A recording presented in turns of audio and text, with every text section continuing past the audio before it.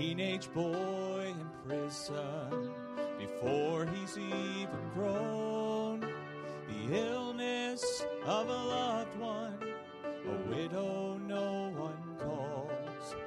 But there is one solution, an answer for it all. There is power in the name of Jesus. There is hope, there is strength, and victory to claim. There is healing in His holy presence. There is power in His name.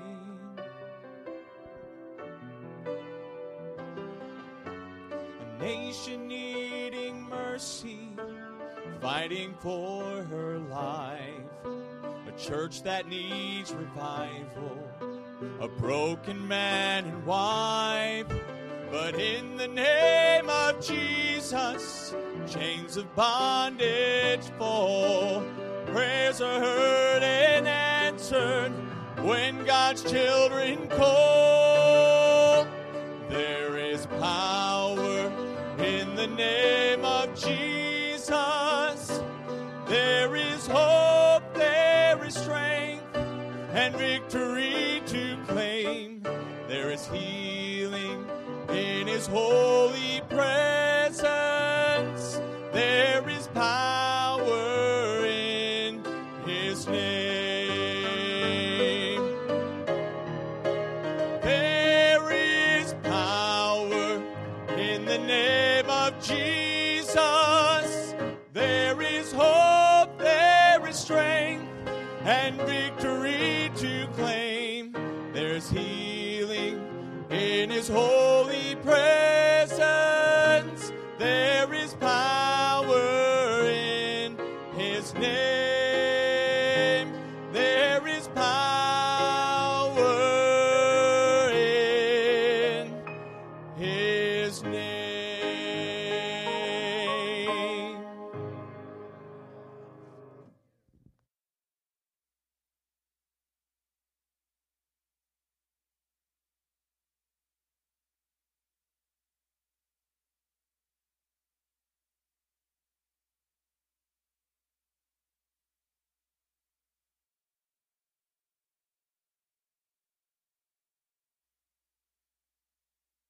There, we should be on now. Wow. Okay, good. We're definitely on now.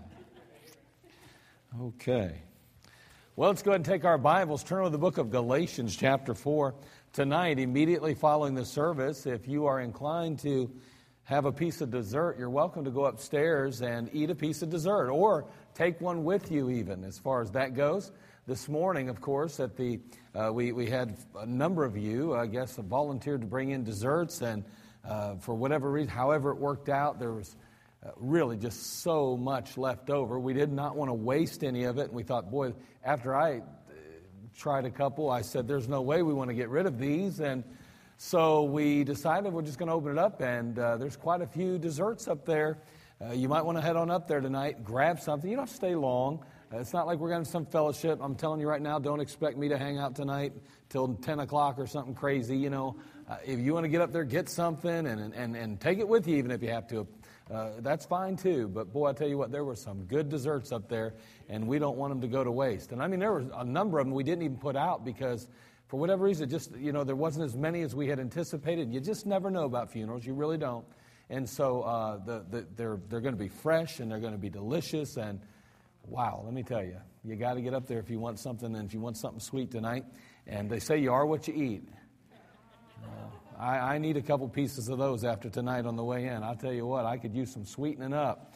Well, I'll tell you what, I was so angry on the way in, and something happened driving. You know how it is when you get driving, and somebody, you know, I cut somebody off, and they were mad at me, and boy, I got so mad I wanted to turn around and chase them down, and my wife was trying to tell me to be a Christian, and I was having a hard time doing that. And that ain't no lie, man. I had to get over in my office and pray for him. Came up, I was so angry. You ever get so angry you just, oh. Yeah, I know. And I realized right then and there, I'm still flesh. Well, I'll tell you what. And then the worst part is I can't help but confess. So here I am confessing now. Isn't that pitiful? Most of you would have just kept it quiet. And you'd have been better for it, but not me. Oh boy, that was crazy, right? So anyway, I'll tell you what. So I better get up there and eat a piece of pie too so I can get sweeter. My wife will appreciate that tonight. I'll be nice and sweet. Galatians chapter 4, verse 8. I tell you what, this passage is an amazing passage, isn't it? We've been dealing with this for the last couple of weeks, and we're talking about when love is loathed. And it says over in Galatians chapter 4, beginning in verse 8, it says, Howbeit then, when ye knew not God, ye did service unto them, which by nature are no gods. But now, after that ye have known God, or rather are known of God, how turn ye again to the weak and beggarly elements, whereunto ye desire again to be in bondage? Ye observe days and months and times and years. I'm afraid of you, lest I have bestowed upon you labor in vain. Brethren, I beseech you, be as I am, for I am as ye are. Ye have not injured me at all. Ye know how through infirmity of the flesh I preached the gospel unto you at the first. And my temptation which is in my flesh ye despise not, nor rejected, but receive me as an angel of God, even as Christ Jesus. Where is then the blessedness ye spake of? For I bear you record that if it had been possible, ye would have plucked out your own eyes and have given them to me. I am therefore become your enemy, because I tell you the truth. Again, we talked about this passage. We've been addressing this issue over the last few weeks, and we just said basically, very quickly, that these Galatians, Paul had reached out to them, and Paul had shared the gospel, where once they were in bondage to paganism, now they find themselves free indeed in Jesus Christ. But then these Judaizers and others come along and start to say to them, well, listen now, you can't just get rid of the law. You're going to have to embrace that law. And so they tried to put them under the law, the very law that had condemned them in the first place. Now they're trying to say, you have to keep that law to be saved. And boy, so now instead of being in bondage to paganism, they're in bondage to the law itself. And that's really not a very good option.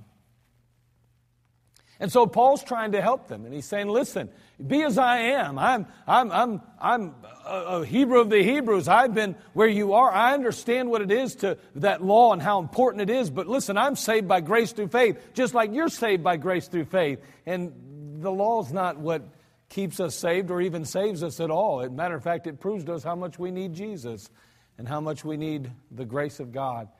And boy, so he begins to work on them and try to help them, and he points out some of the flaws and some of the problems that are going to arise as a result of that. And boy, before it's over with, he's crying out to them and he's saying to them, listen, I'm afraid of you. Will I have wasted all my energy? Will I have wasted all my time? Will I have given all of this effort to nothing? Are you ultimately going to disregard everything you've heard and everything you've learned and turn from the very wonderful path that you started traveling on? And boy, Paul's heart is broken. He's not really, he makes it clear here. Let me see if I can find it. I'm kind of moving a little quicker even through these little notes that I have than normally I would even, because we have so much to get through. But it's not that he's upset with the people in the sense that he's mad at them, that he's angry with them. He says in the passage, let me see here, he makes it clear when he says, have I bestowed labor unto you? He says, brethren, I beseech you to be as I am. You know what? I don't even want to go there. I just want to get to the new material. I'm sorry. I'm wasting your time right now, and I'm a little bit flustered, okay? So let me move on very quickly here. But anyway, the Galatians had opened their arms to the Apostle Paul. He had opened their arms to them. And Paul had been a blessing to them. Matter of fact, he was like an angel to them. He was like Jesus Christ himself, he says. But hold on, something desperately wrong takes place here. Before it's over with, he turns to these Galatians and, boy, he says, am I therefore become your enemy because I tell you the truth? I'm putting you in your place. I'm trying to help you understand you're wrong. I want you to realize that you're going down the wrong pathway. It's not going to lead anywhere good.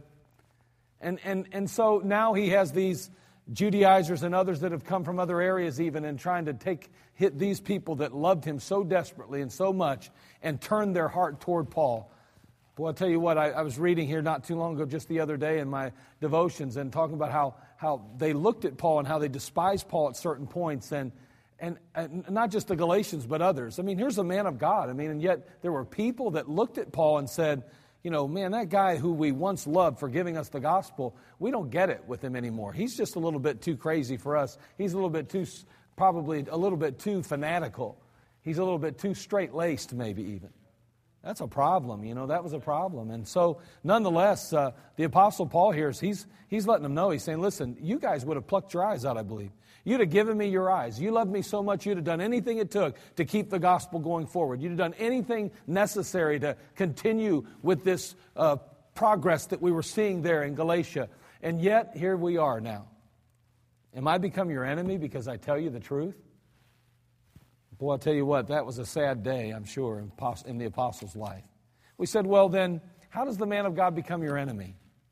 Well, when the truth confronts, we said. When the truth confronts. Not only that, when does the man of God become your enemy? When the truth convicts. When does the man of God become your enemy? We said when the truth condemns. And so, we noted those three things. And then we started talking about this issue the other day. We said, okay, if the pastor's becoming or has become your enemy, what can you do about that? What can a brother or sister do about that? Number one, we said, remember what the pastor's done for you and your family in the past. Remember what he's done for you and your family in the past. Number two, we said, don't forget what his job and responsibility is.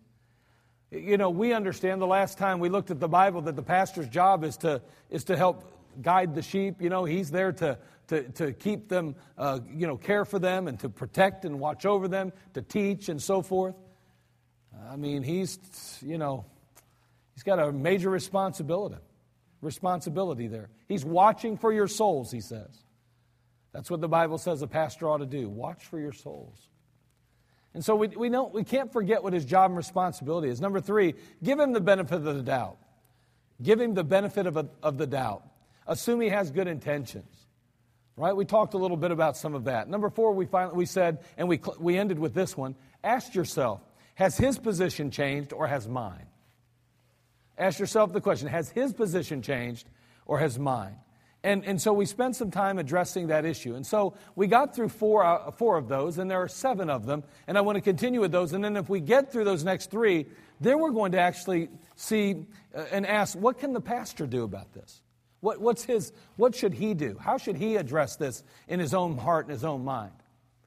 Because even as you, as the person involved in that process, need to know how to address that, the pastor needs to know how to deal with that too.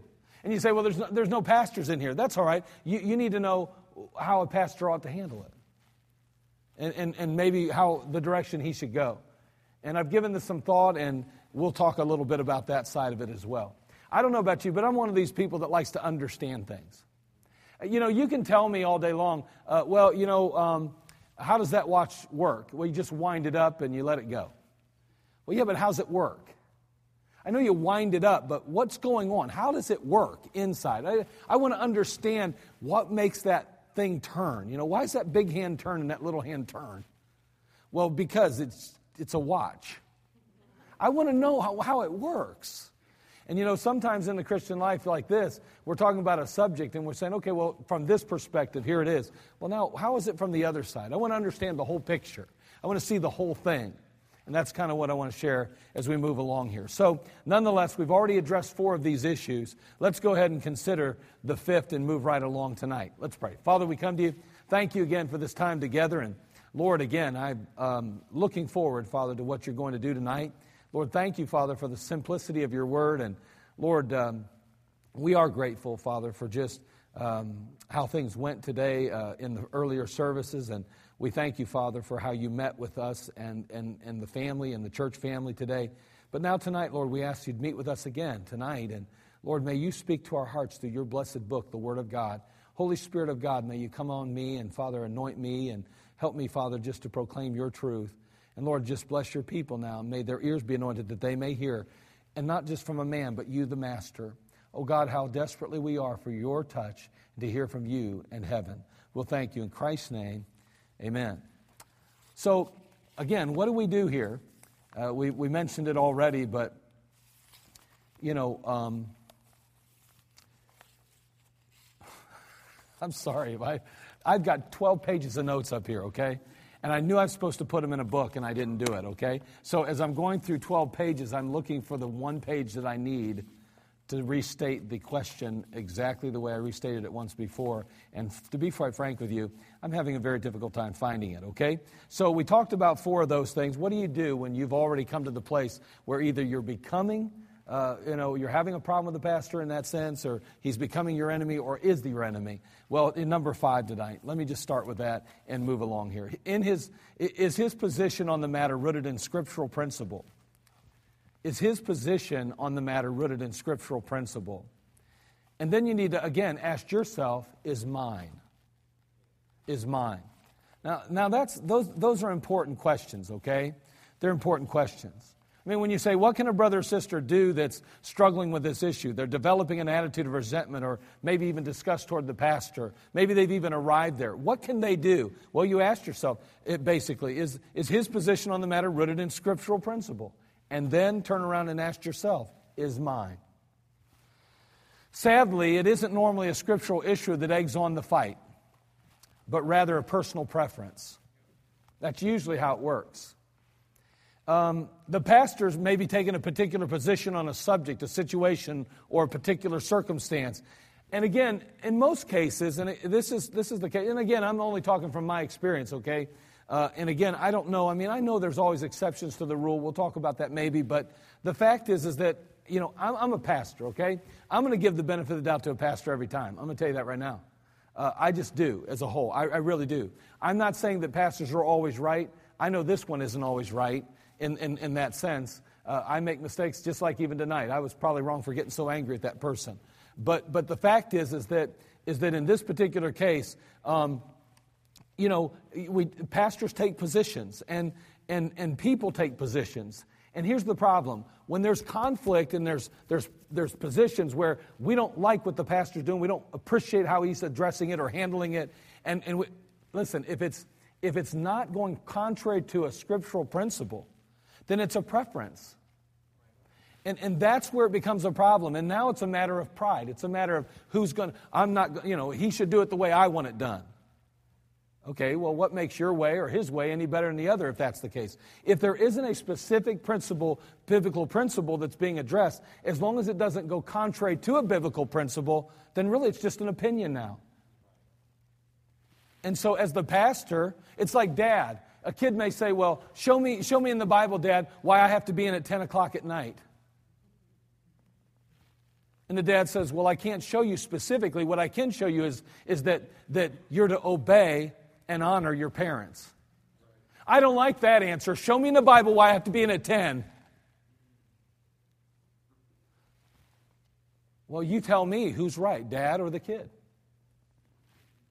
Is the dad violating a scriptural principle by requiring his child to be in at 10? Of course not. Can he point to a specific principle or a specific passage that says children must be in by 10 o'clock? No. But there are principles that support his authority. And use a number of times when parishioners are upset with pastors, it's not necessarily over an issue that is unscriptural. It's a preference. And so you got to ask yourself, has the pastor become the enemy because he holds to a biblical position? Because if it's a biblical position, especially if it's clearly stated, if it's in the Bible and we can even look at it and read it together, then you're upset, you're angry with the pastor, you have a problem with your pastor. Well, in that case, isn't it really the truth that's the enemy? It's not the pastor, it's the truth now that's become the enemy. See, the Apostle Paul wasn't telling the people anything that was unscriptural. However, it was opposing some of the ideas and the thoughts and the positions that they had been receiving. He was telling them that there's some issues. You're going astray here. You're going the wrong direction here. And boy, they didn't like that. Nobody likes to be told they're wrong. But Paul was trying to uphold a biblical principle, a scriptural truth. And so the people were angry with Paul. Have I become your enemy because I tell you the truth? It became the truth that was the problem. Not really Paul, although he's the one that had to take it on the chin. Psalms 119, 165 says, great peace have they which love thy law, and nothing shall offend them. Again, his position on the matter, is it rooted in scriptural principle? You have let me give you an example. Okay, we have standards for our those that are going to be, we call ministry standards. Okay, so you're going to be in the Sunday schools. You're going to work with our Sunday school children. And we say to the men, if you're going to work with our kids while you're involved in ministry, we want you to wear a tie. And we want you to dress in ministry attire, which is, basically dress slacks and a dress shirt and a tie. And someone comes and says, show me in the Bible where you have to wear a tie to be a Sunday school teacher.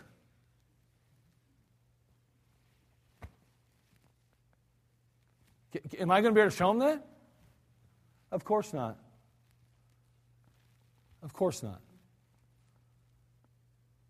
But is it unscriptural for a pastor to require or ask that the people dress a certain way in order to represent the church, to represent themselves, and to represent the Lord Jesus Christ in a proper manner? Of course it's not. You can't show me a verse in the Bible that says I can't require it either. See, what I'm saying is it becomes a preference.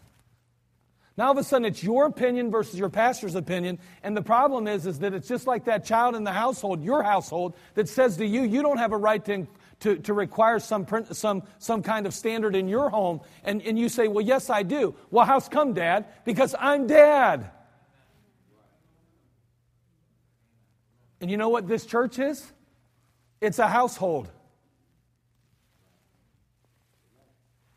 I hate to say, but who's your daddy? I don't know, it's so stupid. I've heard that stupid thing so many times. But in reality, the pastor's dad in the church, in a sense.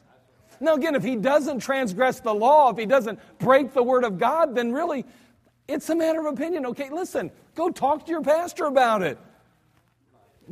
Try to reason with him, yeah.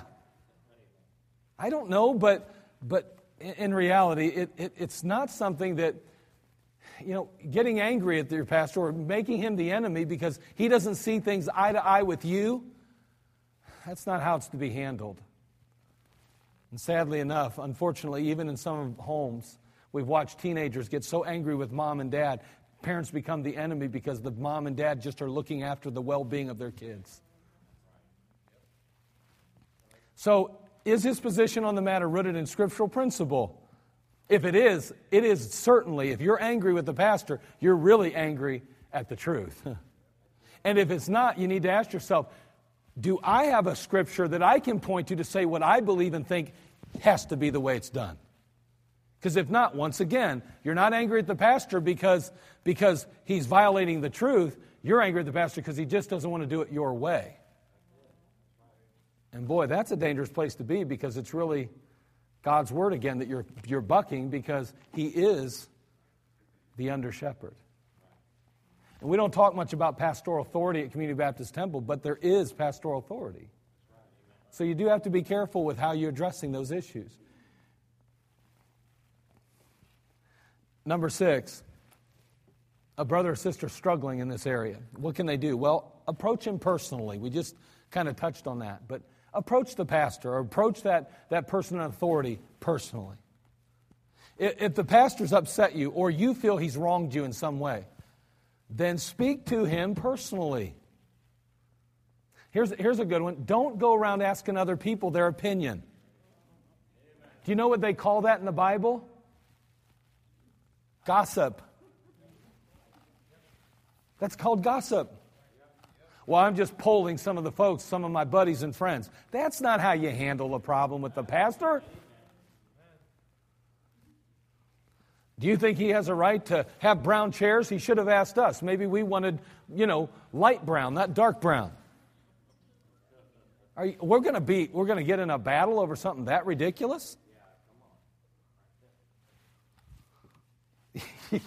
Building, so when we started to go into this building thing, it was so funny because I'd have all these people, boy, you guys, you're in for it, aren't you, preacher? In for what? What are you talking about? They're like, oh, you're in for it now. You're probably going to have a decorating committee, and you're going to have this committee and that committee and this committee. I said, what are you talking about, committees? For what, a building program? But the only committee I really need is somebody to do the work. It's not that hard. We've got some talented people, and we asked some opinions of folks in our church that seem to have some, ability in areas. I mean, man, I'd guarantee if we had a decorator that did that for a living at Community Baptist Temple, we'd be going, hey, why don't you come on over and give us some ideas of what you think we ought to do? There are some ladies in our church that were extremely good at just decorating colors and schemes. Can I tell you something, though? There was this guy in our church that was pretty good at it, too. Brother Kavanaugh was pretty good at the color schemes. He did all right, didn't he? Someone says, I don't like the colors. That's all right. Everybody that walks in the doors of Community Baptist Temple that I've ever met says, wow, this place looks awesome. Listen, there's no need for battles. Serves no real purpose, does it? Hey, you got a problem? No, come see the pastor. Talk to him personally. Get his, see where he's at, find out. Do things God's way and follow the biblical pattern. Matthew chapter 18, verse 15. It says, moreover, if thy brother shall trespass against thee, and again, if you feel like the pastor has wronged you, then this applies to you. Moreover, if thy brother shall trespass against thee, go and tell him his fault between thee and him alone. Boy, I tell you, there's so many things that people try to get the pastor involved in that he shouldn't be involved in. You got a problem with somebody, go see him. Go talk to him. It's called Bible. You deal with it. Now, if there's other issues and it turns into more than it ought to and people don't handle it in a Christ-like fashion, then you have to involve other people. I get that. My goodness, this Bible's pretty clear. Moreover, if thy brother shall trespass against thee, go and tell him his fault between thee and him alone. If he shall hear thee, thou hast gained thy brother. Man, come talk to your pastor. And by the way, again, your pastor is human. So that means he can make mistakes too. The Apostle Paul probably didn't do everything perfect. He was human. So I'm sure he could have rubbed somebody wrong, and he may have said some things in a wrong fashion, maybe even did some things that didn't appeal to people in a certain way. That's all right. They just need to talk to the Apostle Paul. And same goes here. So work on that. I mean, we're dealing with, am I become your enemy because I tell you the truth? That should never be the case, okay? We should always be open to truth, and when we aren't and we're struggling with it, then let's deal with it the Christ-like way. Go to that person. If you're a son or a daughter and you're having a problem because mom and dad are telling you something and you don't like it, go to them and talk to them. Why do you have to run to all your buddies and friends? My dad's a jerk, blah, blah, blah, blah, blah, blah, blah, blah. Go to your dad and say, Dad, I don't get it. Have I not proved myself to be trustworthy yet? I mean, is there a reason why you feel this way? I mean, is there something you're trying to help me with? Help me to understand what's going on here. And he says, it's because I said so. And you go, okay. And then you move on if that's where he ends up. Hopefully, though, if you go to him with a sincere heart like that, he'll probably sit down and talk to you a bit about it. And you may not always agree with it, but at least, don't be bad-mouthing your daddy or your mama to other people. You don't need to do that. Number 7, if you're going to have, if for some reason you're struggling with some of these issues, and, what can a brother or sister do? You're developing an attitude of resentment, or maybe you've already arrived at that place. Well, pray that God would give you the mind of Christ. Pray that God would give you the mind of Christ. We need to pray for ourselves when we're in the midst of a difficult situation. When somebody wrongs us, we need to pray that our attitude's right too. And again, I say when. It's possible that sometimes we feel wronged when we haven't been wronged too. Maybe sometimes we make things up in our minds sometimes. And so we have to be careful. So we say, Lord, give me your mind. Help me to have your mind, the mind of Christ. Philippians 2:5 says, let this mind be in you, which was also in Christ Jesus. You know what that mind is? Grace. When it's all said and done, that mind is grace. Everywhere Jesus went, he extended grace. Every time he did anything, it was always extended as a result of grace. He owed you and I nothing at all, but he gave us grace. Do you want the mind of Christ? You know what it is? Extending grace. See, that was the part that bothered me the most tonight on the way in. I got thinking about what Christ would have done. And I realized maybe, I don't know, maybe he would have got angry at first. I don't know. But what I do know is he would have extended grace in the long run. And I thought, I better get to extending some grace here. And you know what? We need to learn to do that. Most of us are very quick to demand grace from others, or at least believe ourselves worthy of it. But when it comes to others, grace is often forgotten. See, rather, judgment is normally the order of business for us when it comes to other people. When in reality, we should be quick to extend the same grace we expect from others to others as well. So if we think that, you just misunderstand me, you just don't understand. Well, that's what you should be giving to them. That's what I ought to be giving to them. I need the mind of Christ. I need a mind of grace. And if there is an issue and we believe somehow that it's not being handled the way God would have it handled, or it's not being addressed and dealt with in a very biblical or scriptural fashion, then we go to that person, we deal with it. We address it. Man, you know what? You ticked me off when you said this. You burnt my hide when you did that. What? I could never go and say that to you. Oh, but you'll feel it. You'll think it, and then you'll let it fester inside till you get so angry, so upset that the pastor becomes your enemy. And then one day you look back and say, why are you so angry at the pastor? I don't know. Something about him drives me nuts. Well, what is it? Put your finger on it. I don't really know. I just can't stand him sometimes. How does it ever get there? It gets there in marriages, by the way. That's how it gets in marriages. Because we're not honest with each other. We're not forthright with each other. You got to be direct in some things. And this is an area where, boy, you can't mess around with that. Don't let the devil steal your pastor from you. Don't let him do that to you. Don't allow yourself to blame a man for the conviction or possibly the condemnation or the correction that you feel. God's obviously at work if those things are happening in your life. And listen, again, I'll never say, I can never say the pastor will never be wrong. I can't do that. I cannot say that. Because I'm a man. Other pastors are just mere men. We get that. We understand that. However, a brother or sister in Christ would be wise to give someone they love, or at least claim to have loved, the benefit of the doubt until they can approach them personally. And again, don't wait till you've already made up your mind that things have gone too far before you approach your pastor. Don't wait that long. That's what happens in counseling all the time with couples to me. They sit across from me at my desk, and one or the other says, I'm finished. I'm done. You'd be amazed how many throw their hands up like that too. And I go, what do you mean you're done?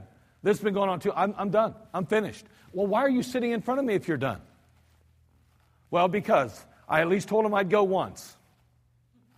And see, they justified now. I did it. I went to the pastor. I went to counseling, and it ain't working. No, you didn't. Your body may have been there, but you were a million miles away. And it went too long.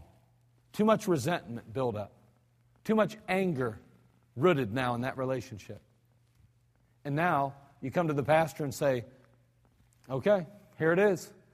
And as I talk for 5 minutes, somebody goes, I'm done. I'm finished. See, I can't deal with this no more. And you know what? That's what happens between people and their pastors. Now again, there are some situations that are just downright scripturally, they're wrong. And if a pastor's not going to handle things from a biblical perspective and he can't at least express himself and say, this is the position I'm landing, this is the principle by which I'm ruling from, then he needs to reconsider where he's at. Because if it doesn't, it's not rooted in Scripture. If it doesn't have its place somehow, somewhere in the Bible, then there's probably it needs to be dealt with on his end. But be careful.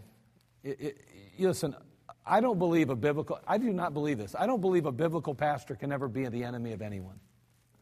I'm talking about biblical. I'm not talking about just a rogue pastor. I'm not talking about a hireling as the Bible talks it about. I'm talking about a pastor that honestly loves God, loves the Word of God, loves souls, and loves people. And he understands. He is tempted to act like a fool sometimes, potentially. He has flesh, just like you have flesh.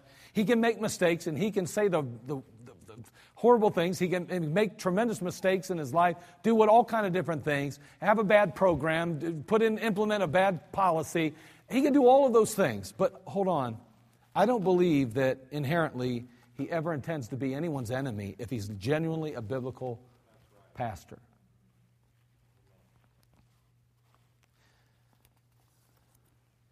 For sure, may we never view the man of God as the enemy simply because he boldly proclaims the truth. May we never allow Satan to turn the truth into a dagger that, when resisted, causes so much pain that we desperately blame the pastor for it. Satan will gladly steal your pastor from you. He'll be glad to do that. Because here's the bottom line. Whether you understand this or not yet, you need your pastor. According to the Bible, he is a gift from God. Ephesians chapter 4, he is a gift to you. And how many times, sadly, have we heard of people who the pastor's become the enemy? Hey, listen, you may not see eye to eye with your pastor. You may not agree with your pastor. And unfortunately, there are situations where maybe even you cannot remain under the leadership of your pastor. But I'm going to tell you this, your pastor should never be your enemy.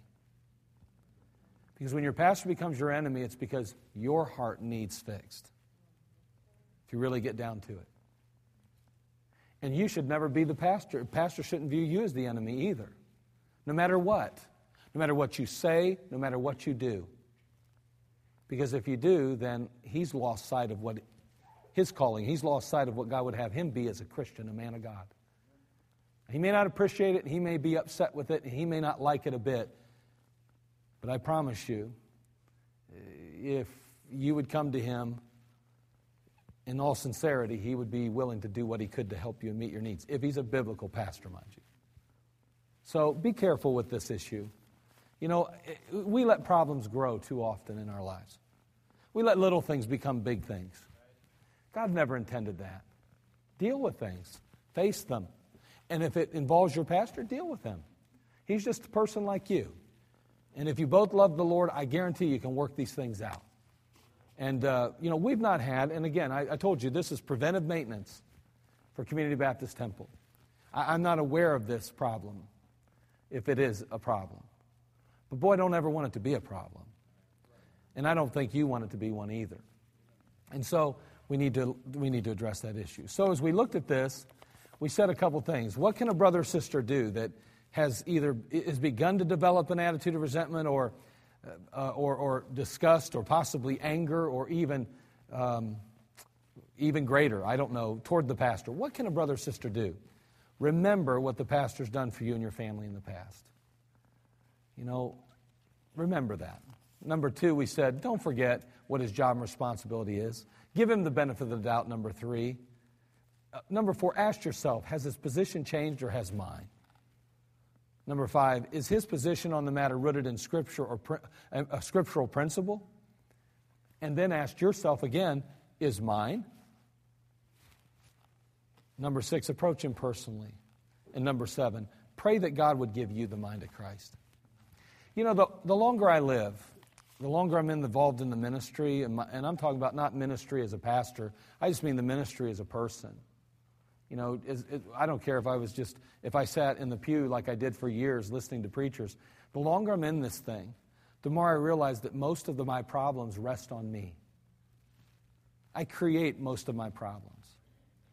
The conflict that I experience in my life is usually a result of me not handling things properly or biblically. Again, I'm not saying that people don't do wrong things. But still, how I handle those things, do I handle them scripturally or biblically? Most of what I find is that when I struggle, it's because I fail to follow the biblical concept or principle as he outlines it for me. Because I can't control you. I can only control me. And that is true in your life also. You can't control anybody else but yourself. So we tell married couples, in this last retreat we talked about it, empowering yourself. One of the things about marriage, and we started talking about this in the singles class, is the purpose of marriage is really ministry. So what that means is this: my purpose really in the marriage is to minister. We're to submit one to another, the Bible says. Well, that's husband then is to submit to the need of the wife, and the wife's to submit to the need of the husband. And we say that the ministry, marriage is a ministry. And what that means then is that I minister to my wife. Whether, and I don't know about you, but have you ever ministered to somebody? You don't get anything back usually. You minister to them and they have a need. You provide them with groceries, or you put shoes or clothing out there for them. And you, in most cases, they might not even know that you did that. You're not getting anything in return as far as in that sense. You're not going to get, 10% over what you just gave or anything like that.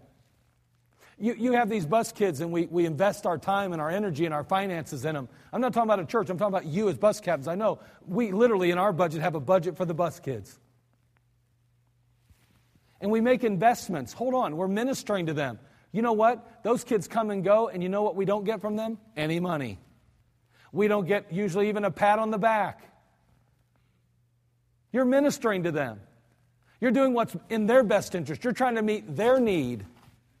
And so your attitude has to be, I'm ministering. Because the moment you think they should be ministering to you, you're miserable. And that's what happens in marriages.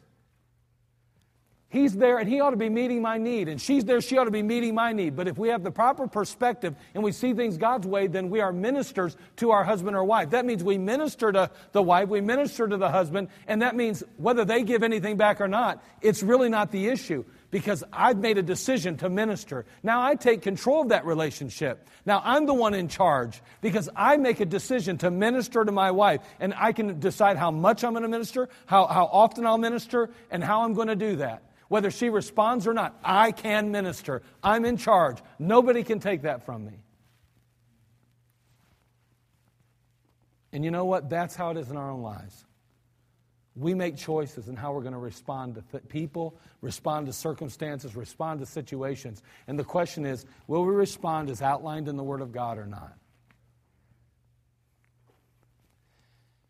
Boy, the Galatians, they were responding not the way God intended them to respond. They were responding the way Satan would have them respond. Because this man of God cared about them and loved them. And all he was trying to do is help them by sharing the truth with them, telling them the way it was. And people turned their hearts toward Paul the apostle. And he finally comes and says, I'm afraid of you. Have I wasted my time? I've invested all of this effort and time in you, and I'm concerned that it's going to be all for nothing. Not because I lose, but because you'll lose. Have I become your enemy because I tell you the truth, he says? Is this how God would have you respond to my efforts and my intentions and my work and my effort in your lives, your families? I don't know exactly 100% how it ends, but I got to believe that there were those in Galatia that finally said, you know what? We need to rethink our position on this. Paul did love us, and I think he still does. And we did love him, and we need to continue to do that. And I do believe that if we'll handle things in a biblical fashion in our own lives, we'll be amazed how much less conflict we'll experience, how much better our Christian walk and life can be, and our marriages even, our homes, our families. And may God help us to do that. Father, we love you. We thank you again for all you mean to us, and help us, Lord, to address the issues and handle things the way you would have us. And Lord, there's no doubt that, Father, whether you're pastors or the people in the church, we're all just flesh, we're human. Lord, there will be areas and issues that need to be addressed and dealt with all the time. Because where there's flesh, there's always problems. But Lord, help us to do things and handle things in the biblical fashion. Lord, may the truth be recognized as truth. And may we not be angry at the messenger of truth, whether it's a child in their home toward a parent, or whether it's a member of a church toward the pastor who's doing their best to try to lead the church. May each do things scripturally and the way it ought to be done. Now, Lord, we need you tonight, and Lord, we're asking you just to help us. Lord, I'm concerned for families. I'm concerned for couples. Lord, I think about our couples retreat and some of those principles we learned. I pray we won't neglect those. And Lord, may we just realize that, Father, whether it's a spouse that loves us, or whether it's a pastor or some other authority, Lord, help us, Father, to be willing to hear the truth and to allow that truth, Father, to ultimately, as you said, make us free. We love you. We need you. In Christ's name, amen. Let's all stand to our feet, every head bowed, every eye closed. As the music plays.